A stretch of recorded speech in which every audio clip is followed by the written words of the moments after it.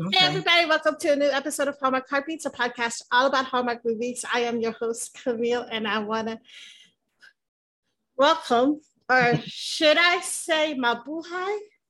Oh. To Viv Leacock and Natasha Barnett. You guys might know them as the Canfields. I love them, guys. It's awesome. And I'm so excited to see you. And the reason why I started with Mabuhay is your wife is Filipino. Yeah, and I'm that's why Filipino too. I know. That's why I knew what you were saying. Oh my gosh. Do you know what region in the Philippines your wife is from? Your family's from? She's from Pangasinan. Does that sound familiar? Yes. Yes. Yes. Thank you. Yeah. Yeah, I was born in the Philippines and I lived there till I was 7, which was in 91. And then my family moved here to the United States. And I haven't really been back since like 2005. When has your family been there to the Philippines or just No, we haven't gone with the kids yet, but yeah. I haven't been there yet. we're waiting. We're gonna go I guess as soon as we can. That's the next plan. Yeah, with COVID and stuff, it's going to be complicated. Exactly. My grandma is currently living in the Philippines by herself, and we just found out she got COVID too, and so we're all like worried about her here and stuff. We're praying for your grandma, but I guarantee you, I know your grandmother's tough, so I know she'll be like, oh yeah, COVID. Pinoys are very tough. Yeah, exactly. I'm sorry, Natasha. It's okay. I'm just listening to this. Oh, she's used to it. She's around the family all the time. She's used to it. Oh, really? Have you tried any Filipino foods, Natasha? Do you like any? I haven't tried any. Have I? No, you couldn't have the lumpia. Oh, yeah. Oh, you have to try. You have to try some. I know. She's got it. She'll tell you.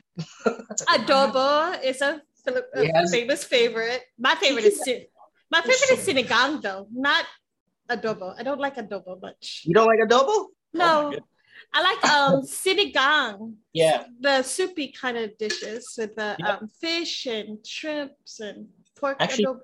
Probably can have that. Yeah. We'll get it. She's very particular in terms of dietary. Yeah. She got stuff that affects her, so there's a lot she can't have. So there's a lot of stuff that I couldn't give her. I was like, you can't have any of this. Oh my goodness. Yeah, I was telling one of my friends, I was like, I know exactly how I'm going to greet them. I'm going to say Mabuhay. They're like, why are you going to say Mabuhay? Like, because his wife is Filipino. He should know this. I'm basically Filipino too. And actually, I have to say, I was 100% wrong because I've been saying that Amanda is the first Asian character in When Calls the Heart, when in actuality it's your children who are Filipino. Yeah. There we go. They didn't even know that they were doing that.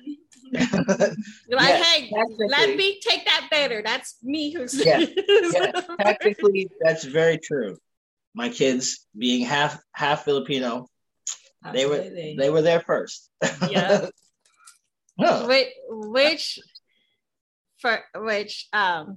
How was it working with your kids?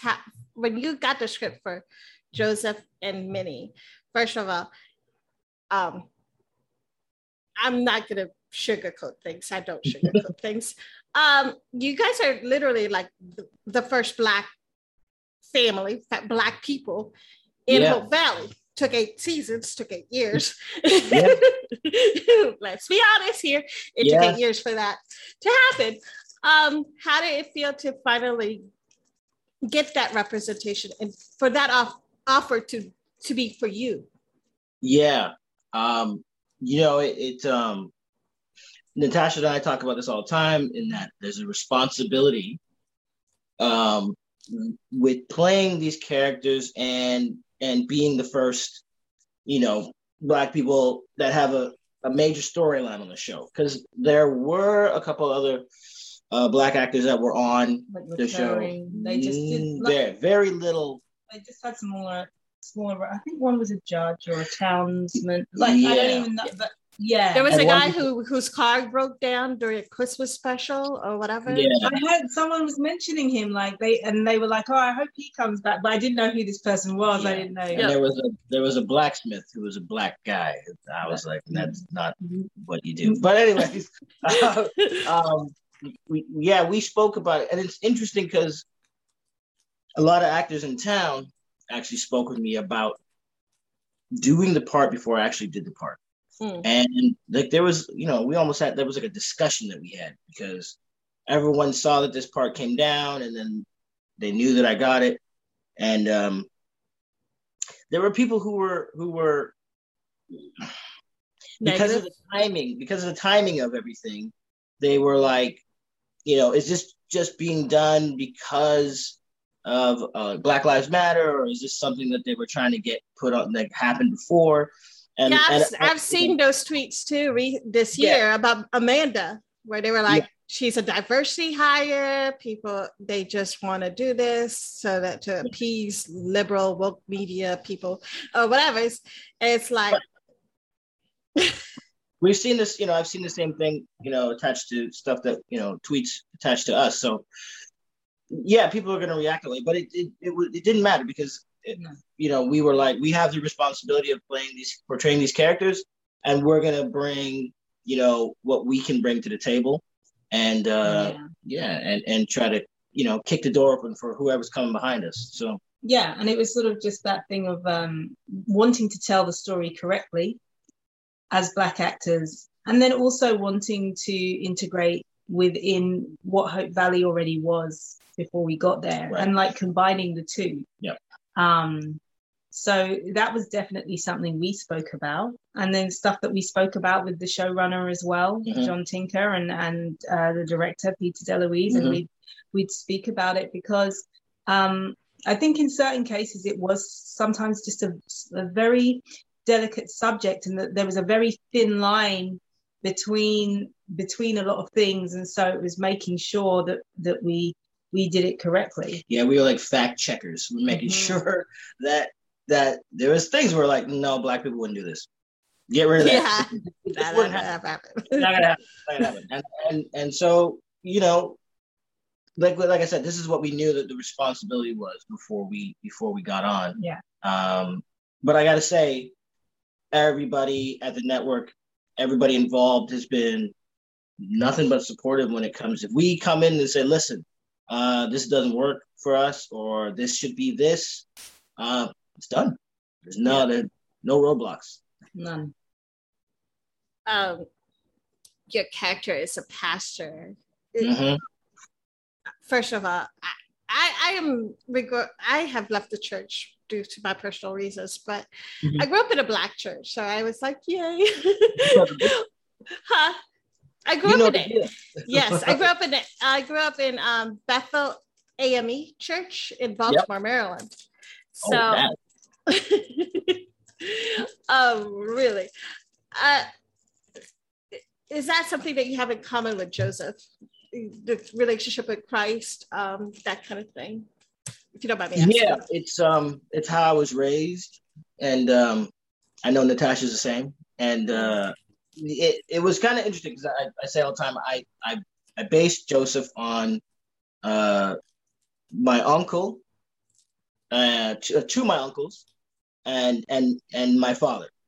So Joseph's ability with his hands and everything he can do in that respect is based off my dad, and Joseph's relationship with his wife, just the dynamic that I see between Minnie and Joseph is a lot of what I witnessed between my aunt and uncle. So I use that, and then the religious aspect of Joseph is definitely based off another uncle of mine who's the most religious person I've ever been around in my life. He is God first, no matter what.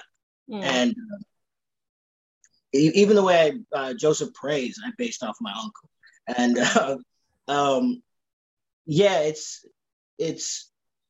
it's something that I know a lot of Black people back in that time they leaned on because they had to lean on looking at a brighter day, having the hope that things would get better. We talked about the fact that if you look at what's happening now in the world, everybody has hope that everything that's happening is going to come to an end soon. And I think that's how 2 years can go by. And, that's a lot of time. Yeah. But we're continually every day hoping that it comes to an end. And I think that's how people looked at things back in the day as well. They just were hoping that things would get better and leaning on their faith to help them through. Sometimes it's hard, to keep faith, but sometimes because you're like... That's why it's called faith. That's why. Natasha, Minnie, one of the things that I loved about Minnie in season 8 is her advocacy for her daughter, Angela, who is blind. I am disabled. I am in a wheelchair, and I know for a fact my mom is my biggest advocate too. I'm gonna cry now. Hold on. Talking about this. That's okay. What kind of like inspiration, or did you talk to other parents who had children who were disabled also, to kind of like get that energy from them, I guess, or you know what I mean? Yes, I do. So my mother cared for my father for 20 years.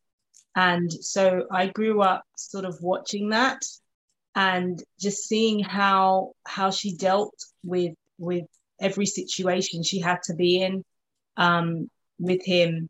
And I think it meant that I was able to really bring that to Minnie's character. Just that level of compassion, but also determination that she had to have to get things done. And, she always had to be composed and dignified and everything all in one, and to get where she needed to be, and especially in a time period like that. I love her advocacy, how I understood Minnie's fear of going to school and maybe like Angela feeling different or left out or whatever. So the protective nature of it. Man, that is hard, because as a person who's been there as a disabled child, I understand also, that I was teased as a child. I was bullied. I was, I can only imagine seeing through Minnie's eyes what my mom went through, of the whole like push and pull, like how far can I let her go? Yeah, and feel this pain, but also, want to protect her, if that makes sense. Yeah. Well, I mean, your mom did an amazing job, because look at you. She she did, because she had to let you go, but she protected you, more than anybody. Yeah. It's a balance. It's a balancing act. It's a very hard balancing act, and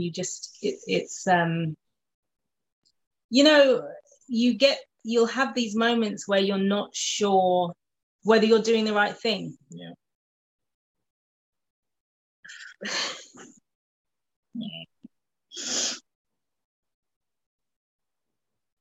That's all right.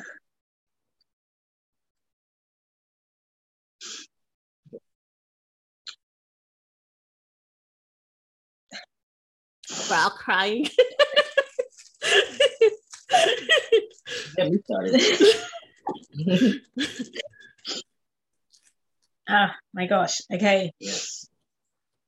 But I think it's that you're fighting through, just knowing that you never really know what the right thing to do is, but you just hope that what you're doing will have the right effect. And I think that's where Minnie was with Angela. Mm-hmm. And just protecting her, not feeling like Elizabeth was in the wrong, but feeling like she has to be the one that's always one step ahead of everybody else. Right. Or she has to try to be.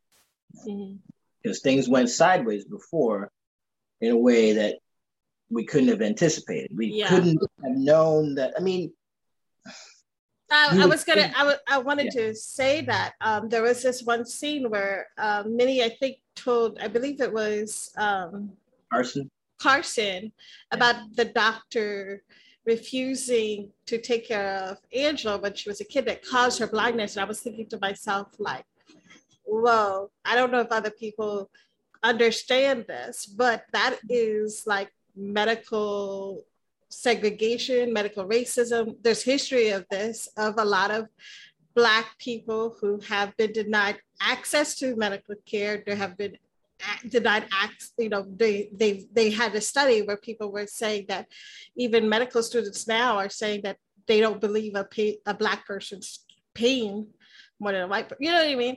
And it's like, I don't know how others have caught this, but that is impactful that they brought that onto the show. Yes. Yeah. We were happy that, if we're going to show up and be a part of Hope Valley, that there was some mention of racism. Yeah, there's got to be, you can't be us in 1918, 1920. There's no way you can be walking around and erase all that Black people went through. You can't do that. I honestly was surprised that I know Hope Valley is supposed to be this idealistic world where everything is perfect and good and everyone loves each other and kumbaya. But I was thinking to myself, like, okay, this normally doesn't happen, especially at that time period. I don't know, it may be different in Canada, but in the United States, that doesn't happen.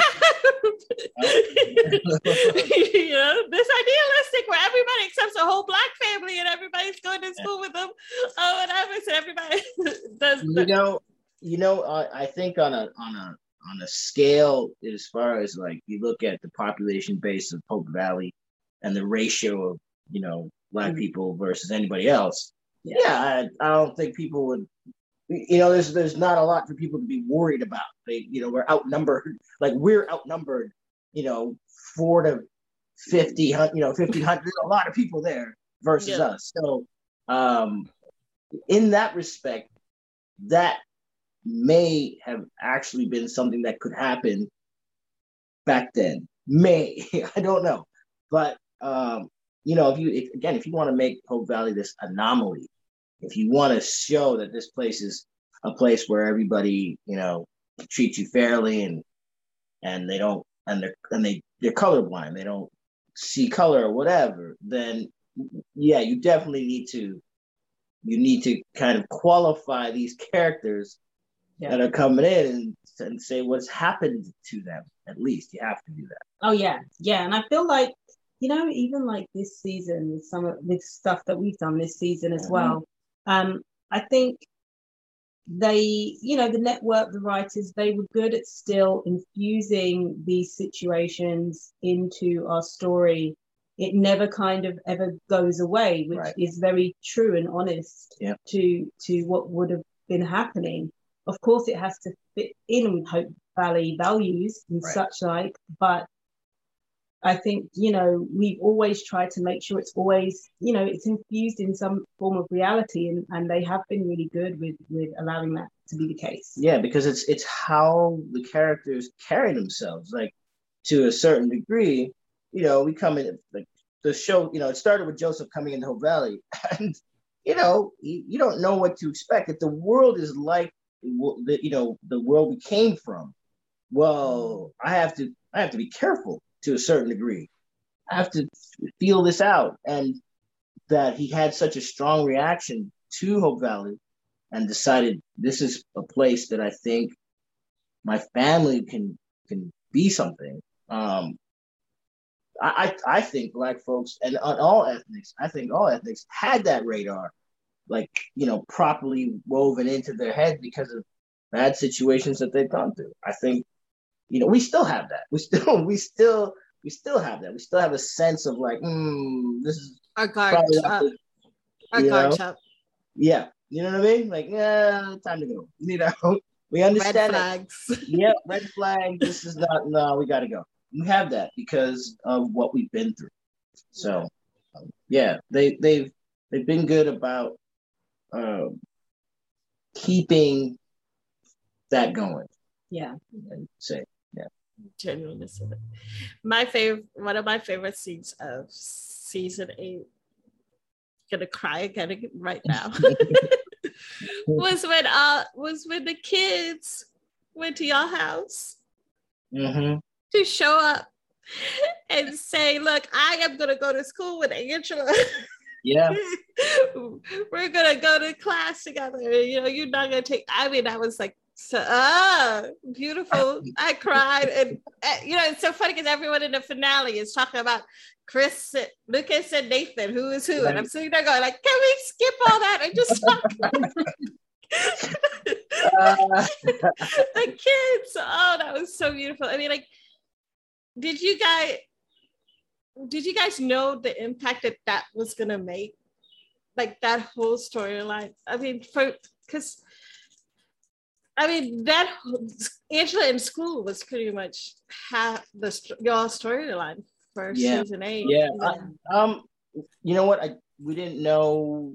I don't think we knew. I don't think we knew that would be the. I mean, we knew it would have some impact. You know, it's a very powerful story. Yeah. But you know, really, we weren't really sure exactly how much the audience would respond to it, and when they would respond to it, and when they would have so much to say and comment on, and it was interesting after I spoke that scene with Carson, and I started to see messages and stories, and they were saying, you know, it's amazing that they dealt with racism, you know, that Hallmark dealt with racism, and you know, it's really, you don't know which storyline or which part of your story during the season is going to have that impact on an audience. So we really, I guess we're kind of in the dark for the most part, because we might think, you know, there's a particular scene or part of the story that's amazing to us, and it's not the way that the viewers see it. We didn't. I didn't know that was coming. I didn't know. We kind of dealt with the whole school inspector, and you know, that was something that we were dealing with, but I didn't know that would be like the finale. So it was very cool when all the kids showed up and all the parents showed up, and that was cool. That was very cool. It was not a lot of acting on that day. We were all in the moment. Yeah. You know? I wish that those things happened in real life. Yeah, that'd be great if that's what happened. But it feels weird to ask you, Viv, since it's about your kids. But I do want to know from your daughter's standpoint. Has she shared with you what was the hardest part of playing a deaf child? Oh yeah, well, as an actor, so Angela's blind, and so as an actor, you make eye contact with the person that you're talking to, and it's a natural human reaction that when you hear someone talk, you look in their direction. So she had to completely kind of disconnect that impulse to do that, and she has to always keep her eyes off someone, even when they're talking to her, and someone else says something over here, she has to see with her ears.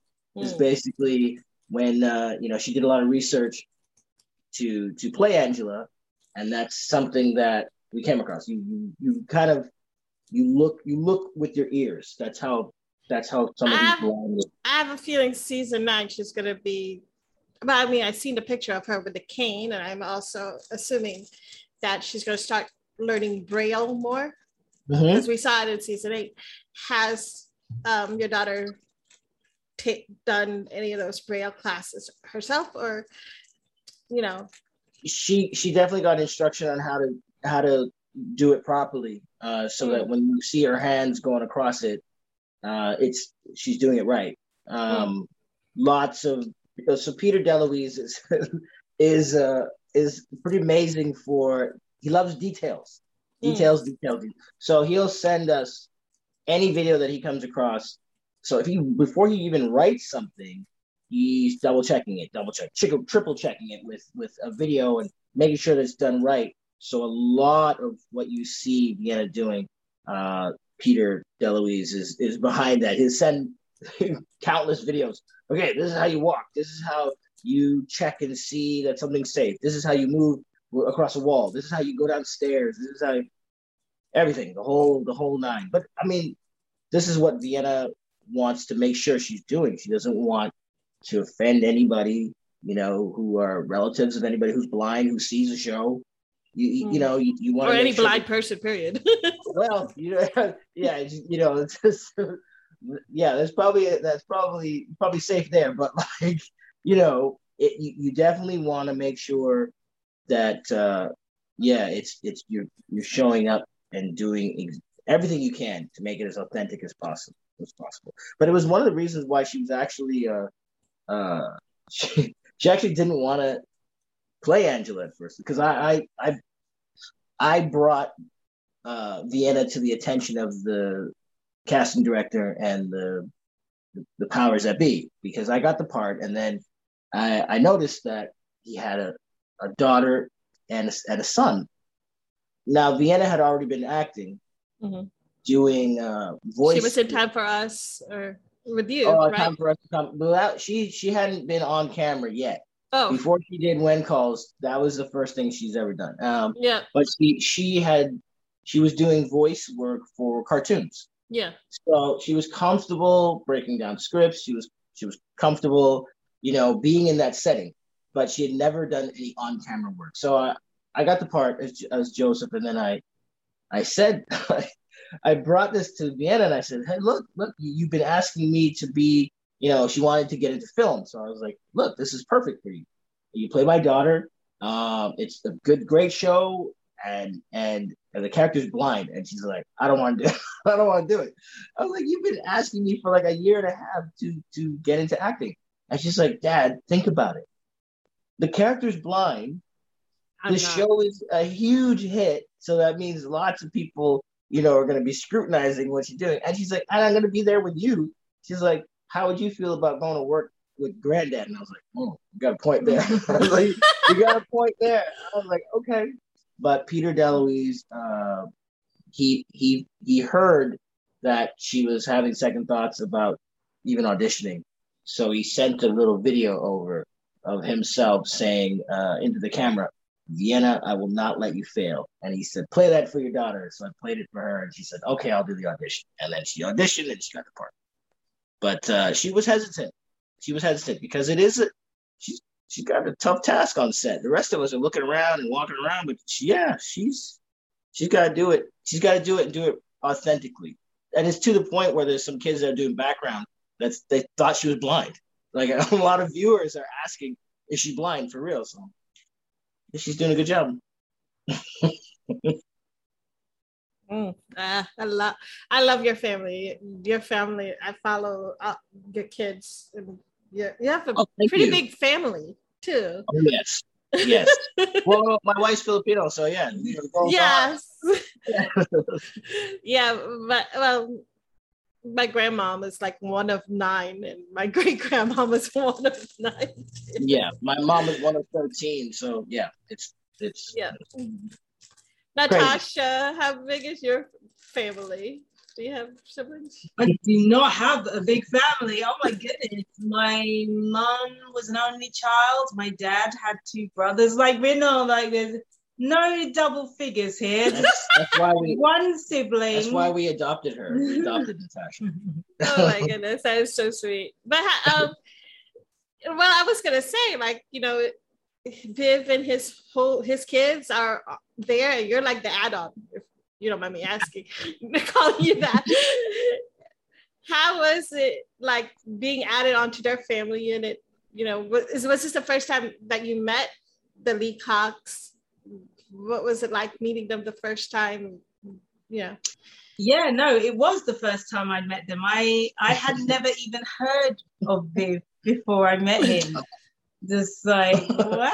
And I was kind of surprised because I'd never seen you ever in an audition room. Never ran into each other. No, it's just so strange. 8 years you've been here, I never. It's because I was too busy on set. I'm sorry. I was too busy trying to get a job while you were on set. But then, I called him when I booked the job and we realized that we were going to be we wanted to talk because I was in the UK. I'd come back. So I was in quarantine at the time. And so we wanted to have a chat beforehand. From that chat, we just knew there was just so much that we saw eye to eye on, and we just had, we agreed upon so much, and we just, it was great because then we didn't just agree on stuff to do with the show, we just agreed on stuff in general. In life. I could joke with her and she laughs at my jokes. So. I have to say, you look really young. When I first saw you as Minnie, I was like, I don't think she's old enough to have a teenager, but I don't know. Well, black don't crack, so That is true. That is 100% true. And also, I'm 65 years old. You don't even know that. Asian people also have a hard time aging. My mom, I swear to this day, still gets messages that she looks like my sister, and she's 60. Yep. I know. My wife is I've known my wife since I was 13 years old, and I tell her every day, I'm just like, you stopped aging. Like, you literally, you put the brakes on that. It's crazy. Oh my gosh. Something in our DNA, for real. Yeah. Your kids are going to really look young since she got double your DNA. Yes, you got it all. But can you tell us anything about season 9? What to expect for both of your characters, your families? No spoilers. Let's see. Well, I think generally overall, season 9 is for us one where we solidify our position in town. Good answer. 100%. We we kind of pick up where we left off, and we really are in our comfort zone, I think, this season, and we're kind of getting things done as a family. We're getting things done as individuals, and I think it comes together really nicely. That's a very good answer, Natasha. Very good. That's a very safe and hallmark, very approved answer. We are blending into the community a little bit more. There's definitely relationships with other folks in the community that Joseph and Minnie are, starting to mesh with, and the kids as well, which is really cool to see. And then you'll see what else we get into. Trying to keep it safe. Is there gonna be any further talk about race in season 9 like y'all did in season 8? Yes. It's a very big storyline. Ongoing. It's an ongoing concept. Yeah. Well, I mean, let's be honest. You're Black. It's an ongoing thing. I'm very big. Yes. We wish we could escape the race thing, but sadly, it's part of our lives, right? Yeah. You know what though? I look at it and go, it makes us better. Yeah. You know what I mean? Like, yeah, we're where we are, and we had to, we're forged kind of in fire. We walk through things to get where we are.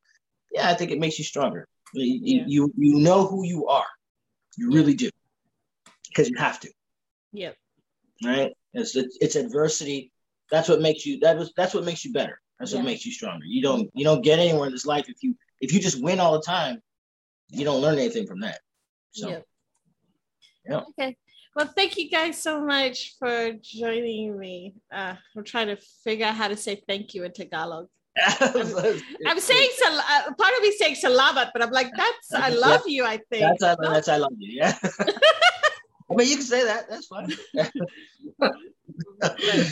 No, I mean, it's I've lost the language sadly since moving here. So like, yeah, I was part of the racism that I had to endure was my parents made us speak English 100% of the time, which kind of made us lose the language, lose the you know what I mean, just to blend in with everybody else, kind of thing. They were keeping you safe. That's what they were thinking about, you know. Yeah. So my brothers and I have lost it too. So yeah, my wife as well. Actually, she understands it. But she'd be like, you should be like, well, how do you say, like, she wouldn't know necessarily off the top of her head how to say something. So, yeah. Some things that we have to do to survive, right? Exactly.